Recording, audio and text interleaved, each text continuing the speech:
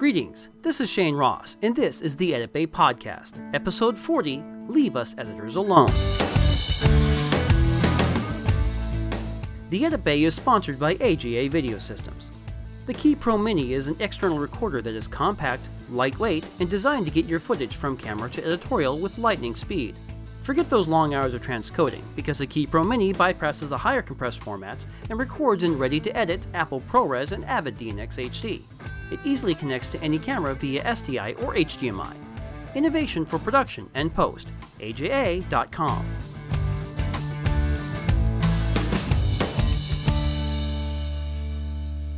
Not long ago, I was working at a company and had a producer that was a little new to the game.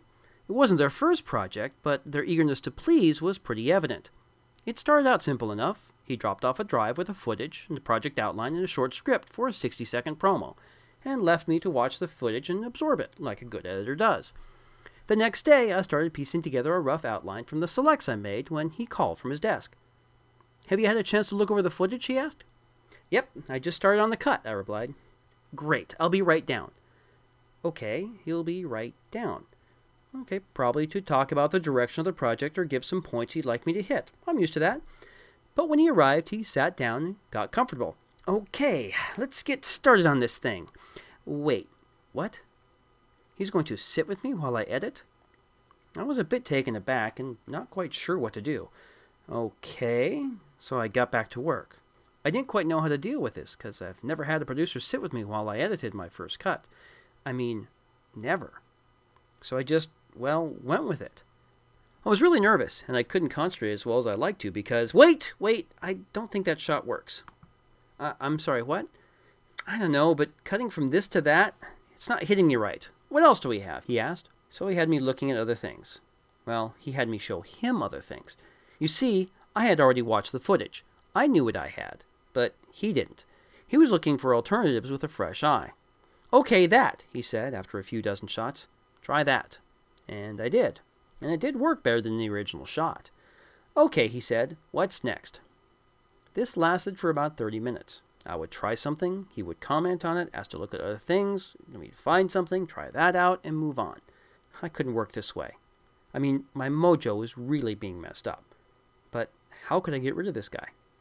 "Hey," I said, I really appreciate your input, and I think you're finding good shots, but I kind of need to sort through this first pass on my own. When I'm finished with the rough cut, I'll give you a call and we can look at it then and see what works and what doesn't and find solutions to make it better. Cool?" "Oh, sure, cool," he replied. "I'm sorry, I'll be at my desk if you need me." And he walked out. And that was that. I thought he would push back a little, but he didn't. I guess he realized that he wasn't really needed for the first cut and that I could do it on my own. And that's really the way that most editors, if not all, prefer to work. But in what I cut, the editor always gets the first crack at it. We get to try all sorts of things, see what works, see what doesn't, experiment with one thing, experiment with another. We might tackle a scene or a section in a dozen different ways, testing the waters. Does it work if I do this? No? Okay, how about that? Part of that works, but why not take that and go this direction with it? Okay, that looks better. In fact, it's really good. I'll redo the first part to better fit that. And so on and so forth.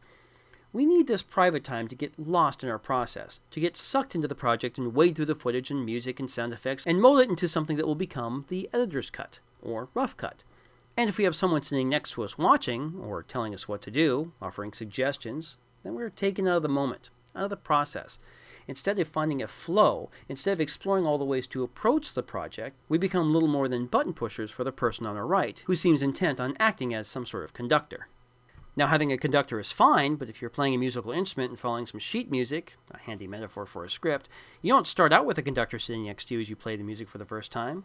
No, you do that alone, trying to get the feel for the music and how it flows.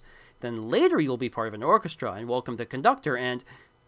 Does that metaphor really work? I think so. Let's try another one. You're a sculptor and handed a block of stone and chisel.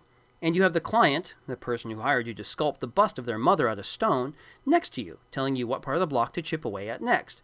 You aren't doing the creating, they are. I'm not sure that works, because you can't really give notes on the sculpture and change it too much. Anyway, the point is, leave us alone. Let us be. Give us a footage, a script, or a basic outline of what needs, and let us retreat into our dark caves and work in solitude for a while. Let us do what we do best. When we come out into the light and show you our masterpiece, then you can give us some notes and ask to see alternate shots. That is what we call the director's cut, or the fine cut, or the second cut, or the producer's cut if there is no director, or the producer's cut when the producers give notes on the director's cut, whatever it's called.